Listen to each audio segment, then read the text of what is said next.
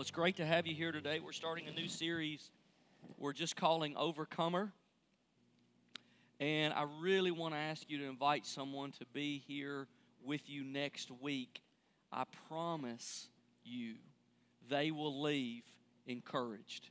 Doesn't matter who they are, where they came from, how far away or how close to God they are. Next week is going to be an incredible day to be here. And then in 2 weeks, we're going to have water baptism. That's going to be a phenomenal service. But as we're starting this series on Overcomer, we're just talking about when God is doing the work of renewal, and He's doing that work in our church, one of the things that He does is He works on us internally. He works on our inner life. He works on us to bring things to the surface and to heal and to strengthen and to make us overcomers in that season. And so as we share this morning, the very first message, if you got a pen, you might want to take it out, and there's some thoughts I think it would be good for you to write down today and take with you. But I was thinking back to when our kids were smaller. We got them a swing set for Christmas one year, and because I don't have any sense, I didn't want to get one of those little metal swing sets that you just kind of throw up in the yard with an Allen wrench and bam, you're done. No. I wanted a fixture that would stay there and be permanent. And if you don't know me, I don't know hardly anything about construction or how to build anything or how to make anything with my hands. I'm just not good in that way. It takes me twice as long as everybody else. But we decided we're going to get this swing set. This all wood, and I didn't know anything about this, but it came in a kit. There was a box about that big. And I looked at that thing and I thought, how's there a swing set in there? It had monkey bars. Any of you ever built one of these? How many of you ever built one of these? Yes, good. I've got friends. You know the pain. So it's just in this little box. And it had instructions that looked like a twister map, that you roll out.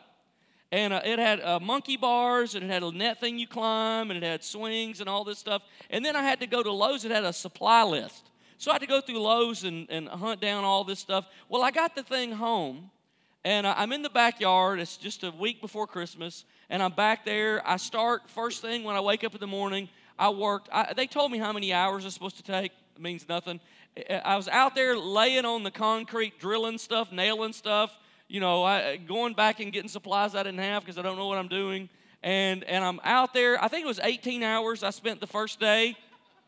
The first day. The key number in that sentence is not 18, it's the first day. And so I'm building this ridiculous thing. I get the thing all out there. I get it set up. And I get these monkey bars built that you got to drill holes and put giant dowel rods in. And it's a split like that. And I throw that thing up over my neck like an ox. Pulling, in the field. And I'm dragging that thing. This is the only way I can get it out there. Kids are in bed. I got a floodlight out there. It's night. It's cold. I'm dragging that thing out toward the swing set. And I hooked that thing up on there, and it would not cooperate with the swing set. Would not go on it no matter what I did. Nothing would make it work. And I knew it was me. I knew I was the problem because I don't know what I'm doing. And I thought, did I flip it? Do I do it upside down? Have I nailed it wrong? I went over it and over it and over it and over it and over it, and then finally said, you know what, I'm done. So I called the company and I said, hey, look, I built the swing set. I think I did it right. I'm sure I've done something wrong. Can you help me? When I finally got through all of their rigmarole, here's what the lady told me. Oh, I'm so sorry. There are 16 possible configurations for that swing set system, and the one you got is the one that the instructions are wrong and the monkey bars won't fit. Now, I'm a pretty patient guy, but I feel like you ought to run something off on a piece of paper with a stop sign that says stop. Don't drive yourself insane. Go get different instructions. So they sent me other instructions. They sent me money to reimburse me for the lumber, and I had to go through all the thing again. And then when I finally got it up, I realized because it was kicked up like this, I had to sink the post in the ground 18 inches. So I'd already put the swing set there. I had driven spikes about that long, screws in the ground, and anchored it in the ground so it would be hurricane proof. And I'm going to put the monkey bars up and sink the post in the ground, and I get one hole dug, and I go to dig the other hole, and there's something there. And I'm digging and digging and digging and digging, and the shovel's not working, so I go get an axe and I start chopping. There's a petrified tree stump underneath that monkey bar post. Oh. So I had to unscrew the whole thing, and I had to move the whole set over 2 feet and then drop it in the ground. And when we left Mississippi, my kids said, because they loved it, hey, are we taking the swing set with us? And I said, no. Beelzebub is staying here. I've cast him out to utter darkness, and he's not going with us anywhere. And you don't know how many people, when they heard that story, said, man, I wish you'd have called me. I got a this, I got a that, I got this tool, I got that. I know all about that, man. I've built 20 of those. I'd have been glad to come over and help you if you'd have just told me. And that reminds me so much of how we are sometimes when we're struggling through something and we just won't tell anybody. There's probably more help closer to you than you think. But we just won't reach out and tell anybody. All I had to do is pick up the phone to 1 of 5 or 10 people, and they'd have come over that day and helped. But I didn't do it. To be an overcomer, you'll most likely have to overcome distraction, discouragement, and maybe even depression. Now, I'm sharing this message with you today because it's going to be for you if you're going through a tough time, but it's also going to be for you to help you understand how to relate to someone who's going through a tough time or how to minister to someone who's going through a tough time. So if you got something to write with, I only have one point today, and here it is. It's okay to not be okay, but it's not okay to stay that way. It's okay to be okay, but it's not okay to stay that way. Now, James chapter 5, the chapter I asked you to turn to, let me give you a little background. James is probably the oldest book in the New Testament. A lot of theologians think that it is. And James is the brother of Jesus. Now, to me, that's proof that Jesus is real. Because James, the brother of Jesus, actually believed that Jesus was the Messiah. I think that proves Jesus is real. How many of you have a brother? What would it take for him to convince you he was the Messiah? I would say you'd have to start with a death and resurrection. And then we might talk about it. Right? So, James, the brother of Jesus, who saw his brother resurrected, writes in James chapter 5, is anyone among you sick? Let him call the elders of the church to pray over them and anoint them with oil in the name of the Lord. Now, we usually limit this verse to physical sickness, and there's a huge emphasis, rightly so, in this verse on physical sickness, but I believe it can be directly and indirectly applied to all forms of sickness. If you look at this Greek language that's used other places in the New Testament, it applies to a wide variety. Spiritual weakness. It applies to other forms of weakness and incompleteness, internal and external. So this morning what I want to do is I want to give you a simple list. This isn't scientific. It's not medical. It's what I think the progression is, how I think it works. But that's it. There's no where you can go do research on this because it's just made up, all right? But here's the list. I think what happens is you have worry, and if worry goes unchecked, undealt with, see, worry's the sin that Christians believe is okay, that it's okay to do. It's unharmful. It doesn't harm anything. But if worry goes undealt with, it turns into discouragement. And discouragement undealt with turns into anxiety. And anxiety undealt with turns into depression. And depression undealt with can turn into suicidal thoughts. And so what I just want to say is you look at this list this morning, if you find yourself on this chart, this is sick. Now, I don't say that as a point of condemnation. I say that as a point to start a conversation. This is sickness. My grandfather dealt with manic depression. He had severe chemical imbalance and problems. And man, he would be in the dumps. He would swing and be in the low of lows and the dumps and had a lot of problems. And then he would swing up and he would be on a high, and he would go and start. He was an entrepreneur, started new companies. He'd start a new company, and then he would overcommit and he would overbuy and he would go.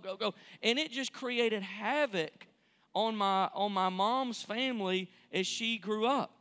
My mom grew up in that environment and had some struggle with it herself. Now, when the pressure on our family when I was a little boy increased and got so bad, when it became unbearable, my mom walked into a Kmart, she swallowed an entire bottle of pills, and she passed out. And I can still remember the pain on my dad's face when he got the phone call and he hung it up, and I knew something was wrong. And I said, "What's wrong?" And he said, "I've got to go check on your mom." I said, "Why?" He said, "Because she tried to do away with herself." Well, I didn't even know, I never even had understood the idea. What do you mean, do away with herself? I didn't understand what that meant. Someone had found her passed out in Kmart in one of the aisles, and they took her by ambulance to the hospital, and they pumped her stomach and saved her life.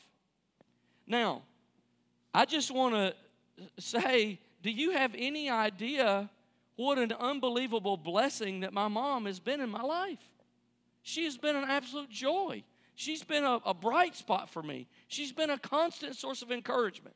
She's been a friend. She's loved me unconditionally. I can't imagine what my life would have been like without her. It would have been a gigantic, massive void. But look, the last place our family would have ever turned for help in a time like that would have been the church. Because discouragement and depression and mental illness weren't things that really good Christians dealt with. Like if you were a good Christian, if you trusted God, if you believed the Bible, if you were faithful, if you did your part, you didn't really ever deal with that. If you really had faith, you wouldn't experience any of that. The last place we would have turned was the church. Well, let me give you the statistics. 16% of all Christians have contemplated suicide at some point in their life. 16%. Now, I believe with all my heart that this list that we're looking at is a sickness, and it's not where God wants you to be. So, it's okay to not be okay, but it's not okay to stay that way. James 5:14, "Is any among you sick? Let him call for the elders of the church to pray over them and anoint them with oil in the name of the Lord." Let me way oversimplify this scripture. Is any among you sick? Tell somebody. Reach out. Reach out to someone that you trust or that you know has a relationship with God that can support you in some way. See, I thought when I was called to be a pastor, I thought, well, I'm going to be a pastor, man, that's awesome. I'm going to be working with the saints of God, people who are so close to God, they don't have any problems. That's like saying, man, I'm tired of people telling me what to do. I'm going to get out of high school and join the Marines. Be on my own. Be my own man. Man, I had no idea. Church people are jacked up and need help. And if you don't believe that, you hadn't spent enough time in church. I have people here all the time say, I'm out here in the real world. Come spend a week with us. Let me tell you, it's the real world. Because when you go out in the real world and whatever you break, you come here to fix it. That's what we deal with. And I'll tell you this, they crucified Jesus and they'll crucify you. Church in America, if we can just be honest this morning, church in America is all too often pretty people, perfect people with zero problems who show up for an hour on Sunday, put their church fake face on, and go home. And you know what I noticed? When people really start dealing with problems, they tend to distance themselves from the church. Now, there's a lot of reasons it could be. It could be because that's the source. It could be because they're living in sin and that's the source of conviction and they want to push away anything that would make them feel bad about the thing they know they're doing wrong. It also could be that if I have this big of a problem and I bring it with me to church, everybody's going to know, and then they're going to know I'm not perfect, and I've got to put on the face like I can handle it all. And so I'll just distance myself because I don't want anybody to know how bad it is. It also could be, though, because sometimes they don't come anymore because they know they're not accepted anymore.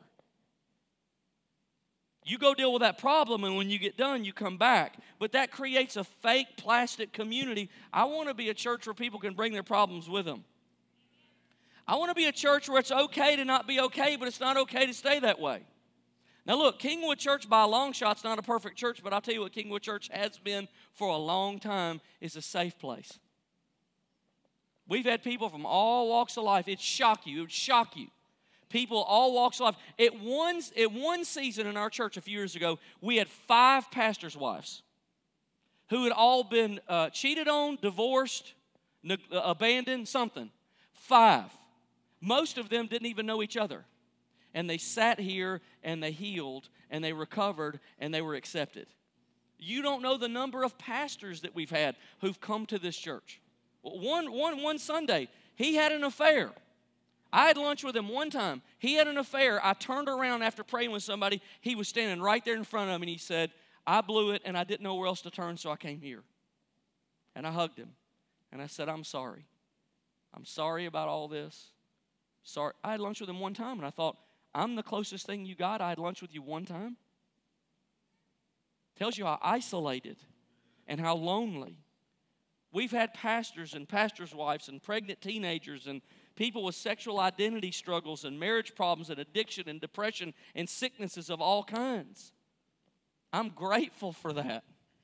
James chapter 5, is any among you sick? Let him call the elders of the church and pray over them and anoint them with oil in the name of the Lord. Anoint with oil. When someone was anointed in the Bible, it meant they were set apart for a special purpose. So we understand this verse to mean that when you're sick and you're anointed with oil and prayed for, you are set apart for special prayer. Now, we've got a whole teaching on that we did last summer. If you want to find it, you can go on our podcast, go to the All In series, a study on the book of James. We focus specifically on this. But I did find a different interpretation when I studied this verse. And some theologians believe this verse means anoint with oil. That phrase means take your medicine, because olive oil had medicinal uses, and so some people translate it that way. As I studied it in a deeper way, I think it's a stretch. I think it's stretching the passage too far. I think it's stretching it beyond its natural context, and I don't interpret it that way, and I don't see it that way. However, it does bring up a very important issue. Is it okay for Christians to take medicine when they're sick? What about pain medicine? What about blood pressure medicine? What about antidepressants? Do you know that some churches teach that antidepressants is when you take an antidepressant, you're not trusting God. You don't have any faith. Now, let me tell you all the things I'm not saying, because I can hear the bells going off. Let me give you a list of all the things I didn't just say, because somebody will leave here and said, you said that. And I'm going to tell you all the things I didn't just say. Number 1, I'm not saying medicine's the answer for everything. Number 2, I'm not saying that there's a pill for everything. There's not a pill for everything, and America's probably the most over-medicated nation on earth. So I believe all that. Number 3, I'm not saying medicine is a replacement for prayer, faith, and healing. It's a terrible replacement. Number 4, I'm not saying medicine is perfect. Oftentimes, the side effects you have with medicine are worse than the problem you had before. I'm not saying any of that. Here's what I am saying. Medicine might be part of your healing or managing the quality of your life, and if you need it, you should take it. Why would I say that? Years ago, when our youngest son was diagnosed with type 1 diabetes, which means your body produces no insulin, so you have to inject all the insulin that person gets or they die. That's it. And my 5-year-old hid from me under the dining room table because he was tired of taking shots. Now, I'm just going to tell you, when you get to that day, you're at a day of pain. You are hurting for your child, and you can't do anything about it. And there he is hiding under the dining room table, and I wanted him to be healed so bad, and I believed that God was going to heal him, and I still believe that God is going to heal him, but God has not healed him yet. And I thought that there was this one night that God was going to heal him, so I took him off insulin. And I checked his sugar every 30 minutes. And as it went up to 100, it's supposed to be about 80 to 120. As it went to 200 and 300 and 400 and 5, I said, oh, God, please heal him. Please. God, please. Please honor your word. Please honor what you put in my heart. Please heal him. And about 3 o'clock in the morning, I started giving him insulin again because he was going to get sick. Now, here's the thing you need to know. If your pancreas can break in such a way that you got to take insulin, your brain can break in such a way that you got to take an antidepressant. I don't expect any amens on it. But I'm telling you, every part of your body can break. And if medicine helps, I'd take it. I would never trust it over God.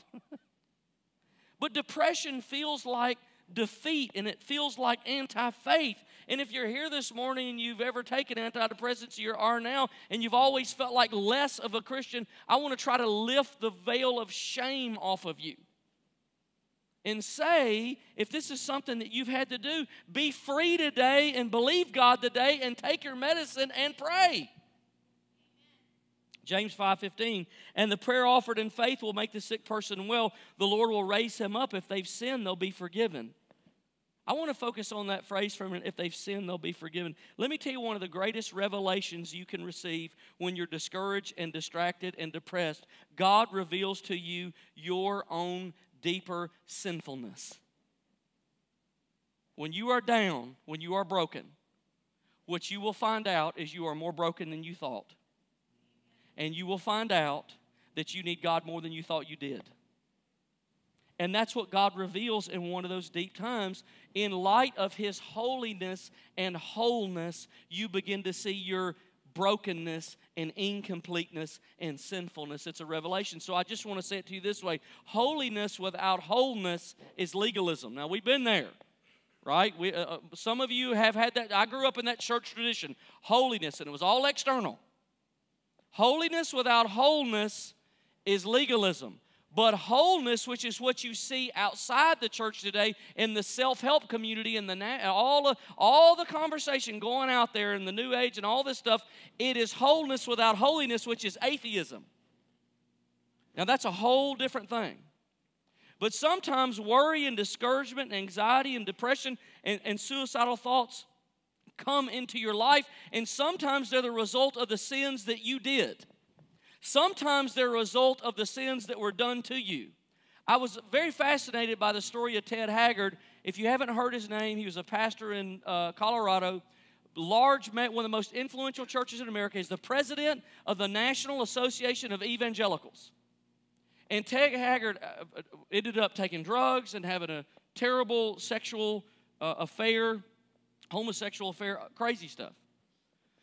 And here's what happened. I saw him interviewed a year later, and I was so interested in the interview because of something he said that was so sad and revealing to me. He said, when I was in second grade, a guy that worked for my dad's company molested me. And I never got over it, and I never connected it to the problems I have today until this happened. And so I thought, pastor of one of the most influential churches in our country, president of National Council Association of Evangelicals, and you never connected what you're experiencing today with what happened to you as a second grader. Now, I'm just saying it took discouragement and some depression and all of this junk to come out that he began to realize how broken he really was and what some of the drivers of his deeper problems were. And in light of God's holiness, he could then be healed and restored. James 5:16 says, therefore confess your sins to each other and pray for each other so that you may be healed. If you don't deal with the inner realities in your life, they are toxic and they will make you sick.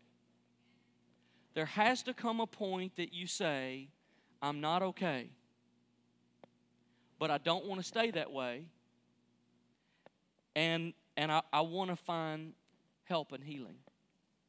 About a year ago, a lot of the battles that I face were stacking up on me. Our youngest son was diagnosed. We went through Hurricane Katrina. It's not over, trust me. Our youngest son was diagnosed with type 1 diabetes. Our oldest son was diagnosed with type 1 diabetes. My wife was diagnosed with a terrible disease. And about a year ago, it just it's too much. It just took me over. And so I was at a place I needed to talk to somebody. So I reached out and I found a Christian friend who I could talk to and basically say, I'm not okay. Like, I'm not okay. I'm hurt and I'm overwhelmed. And my life is falling apart and I'm not okay. And one day at a really low point, my Christian friend said to me, I was thinking about you yesterday and God put this scripture on my heart that I wanted to share with you. Now, that won't mean anything to you immediately, but when I was 16 years old, I was in a powerful prayer meeting, and this precious intercessor leaned over and gave me a message from God, which at the time I didn't even know was in the Bible. I just thought this is what God told her to say to me, and she was saying it to me. And at the time, I was going through a great inner conflict on whether God really wanted me to be a pastor or not. And that word came to me at exactly the right time, and it canceled all those confusing thoughts and all that inner conflict and all that doubt and all that fear. And from that moment on, I've known for all these decades that's what God wanted me to do. And so those words pierced my heart at that moment and helped me. Well, about a year ago, I was standing in my driveway on the phone, and my friend, who knows nothing of that part of my life, read these words. My friend said, this is the scripture God put on my heart. Can I just read it to you? And she read this, do not fear, for I have redeemed you.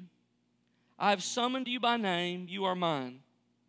When you pass through the waters, I will be with you. And when you pass through the rivers, they will not sweep over you. When you walk through the fire, you will not be burned. The flames will not set you ablaze, for I am the Lord your God, the Holy One of Israel, your Savior. My eyes filled with tears, and the landscape around me went to a blur, and it rang true in my heart again, God is not done with you yet. It's okay to not be okay, but it's not okay to stay that way. It's not okay to stay that way. If you've ever struggled with any of these things in your life, today I want to give you hope. If you've never struggled with any of these things, one of the things that I hope that you can take from this is a better understanding of people who do, so that you won't say crazy things like, just get over it, just read your Bible more, just pray more, just try harder, and it'll all go away. Then you won't be tempted, hopefully, to say things like that. If you're going to be an overcomer, you're going to deal with, distractions, and you're going to deal with discouragement, and you might deal with depression. Now, as we go to prayer this morning, I want to ask everybody if you'll stand with me, and I want to ask our prayer team to come. And before you get ready for prayer, I just want you to look at me. I just want you to look at me, and I just want you to hear this.